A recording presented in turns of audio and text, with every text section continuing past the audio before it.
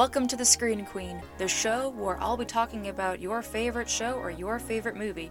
You'll just have to find out what you're about to know. This is your Screen Queen, your host, Samantha Parrish. Hello there and welcome back to the show. I am your host, your lean, mean movie talking machine, Samantha Parrish. Now this is the kind of bear-themed movie I want to see. I can definitely bear it. So, there's been a lot of talk about Cocaine Bear being one of those movies that you can't believe it's a true story, but you also definitely believe it's a true story because stranger things have happened, and knowing the fact that there's evidence to support this, that definitely makes it enticing to want to see a bear just go absolutely nuts in the 100-acre woods of this town. So for those out there that have never seen the trailer for Cocaine Bear or have never even heard of this wacky bear movie, I'm going to go ahead and give you the synopsis. So this is inspired by the 1985 true story about these drug smugglers that tossed a package of cocaine out of the plane. And when they went to go get it, a bear got into it, and that bear went on a rampage in the town, in the forest, everywhere. And that thing was eating up the cocaine. The cops and the criminals were just amazed knowing the fact that this bear definitely, is acting a little bit more vicious than it normally would. And when they put the pieces together that it got into drugs, it was like, oh! That's why Winnie the Pooh's after blood and honey. That makes so much more sense. But how the hell are we going to survive something that is 10 times more deadlier than it normally is? Oh my god. I want to see this fucking thing in theaters. For a lot of reasons. I mean, come on. A bear that gets into cocaine? That sounds beautiful. But the other reason I really want to go see this, and I'm sure a lot of people out there also have the same thought I do, is it's Ray Liotta's last movie before his untimely and unexpected death in 2022. And there has been some little last snippets that we've seen of Ray Liotta with a snippet he had on the show Blackbird, and knowing the fact that we'll get to see his last movie makes it amazing to have one more chance to see him, but that also makes it that it's the last time that we see him on screen in a new movie. But this is definitely shaping up to be a movie that is going to have a very interesting cast along with Ray Liotta. We also have Margot Martindale, we have Matthew Rhys, and we haven't seen his ass in a long time.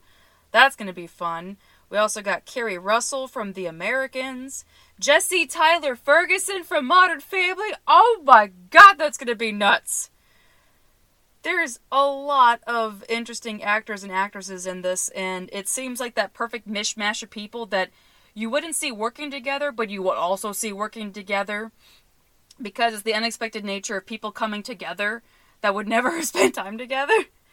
And it actually surprised me finding out that the director of this movie is Elizabeth...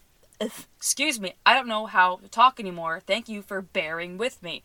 The director of this movie is Elizabeth Banks. And if you don't know who she is known for playing Effie Trinket on the Hunger Games series. And she's also been a major game player in doing a lot of directing. She was the director behind Pitch Perfect 2. She also had a small part to do for movie 43, and she also was the reason we got the weirdest remake of Charlie's Angels. And with that said, Charlie's Angels was the last movie she directed, and this is going to be her quote-unquote comeback directorial revival.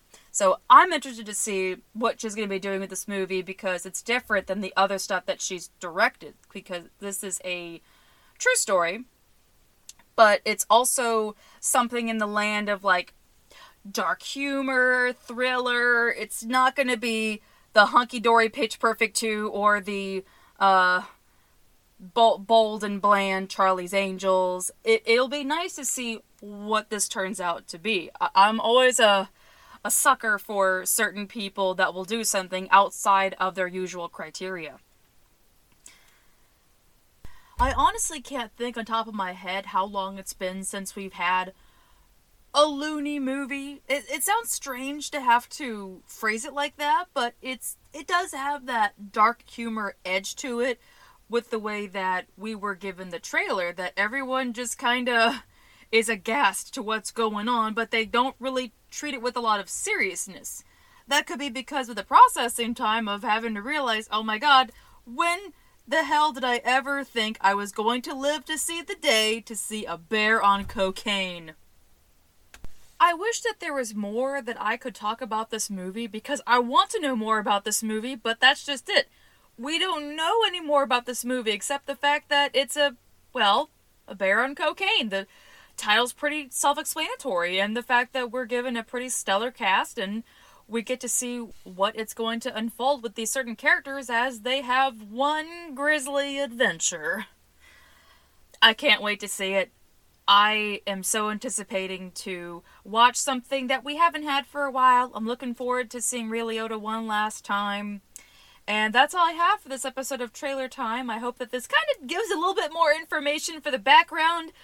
I think it's a blessing in disguise that we don't have that much information, so we get to save all the good stuff when we can get in there. But thank you so much for listening to this episode of Trailer Time. And now comes your feature presentation of Dirty Dancing.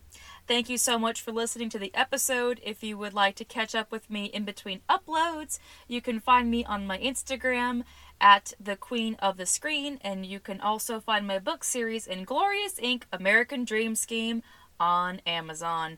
Okie dokie. Well, I hope everyone has a great day. Please be aware of your surroundings and look out for Winnie the Pooh. You just never know what Winnie the Pooh's been getting into, you know? Okie dokie. Take care, everyone, and stay amazing. Bye-bye!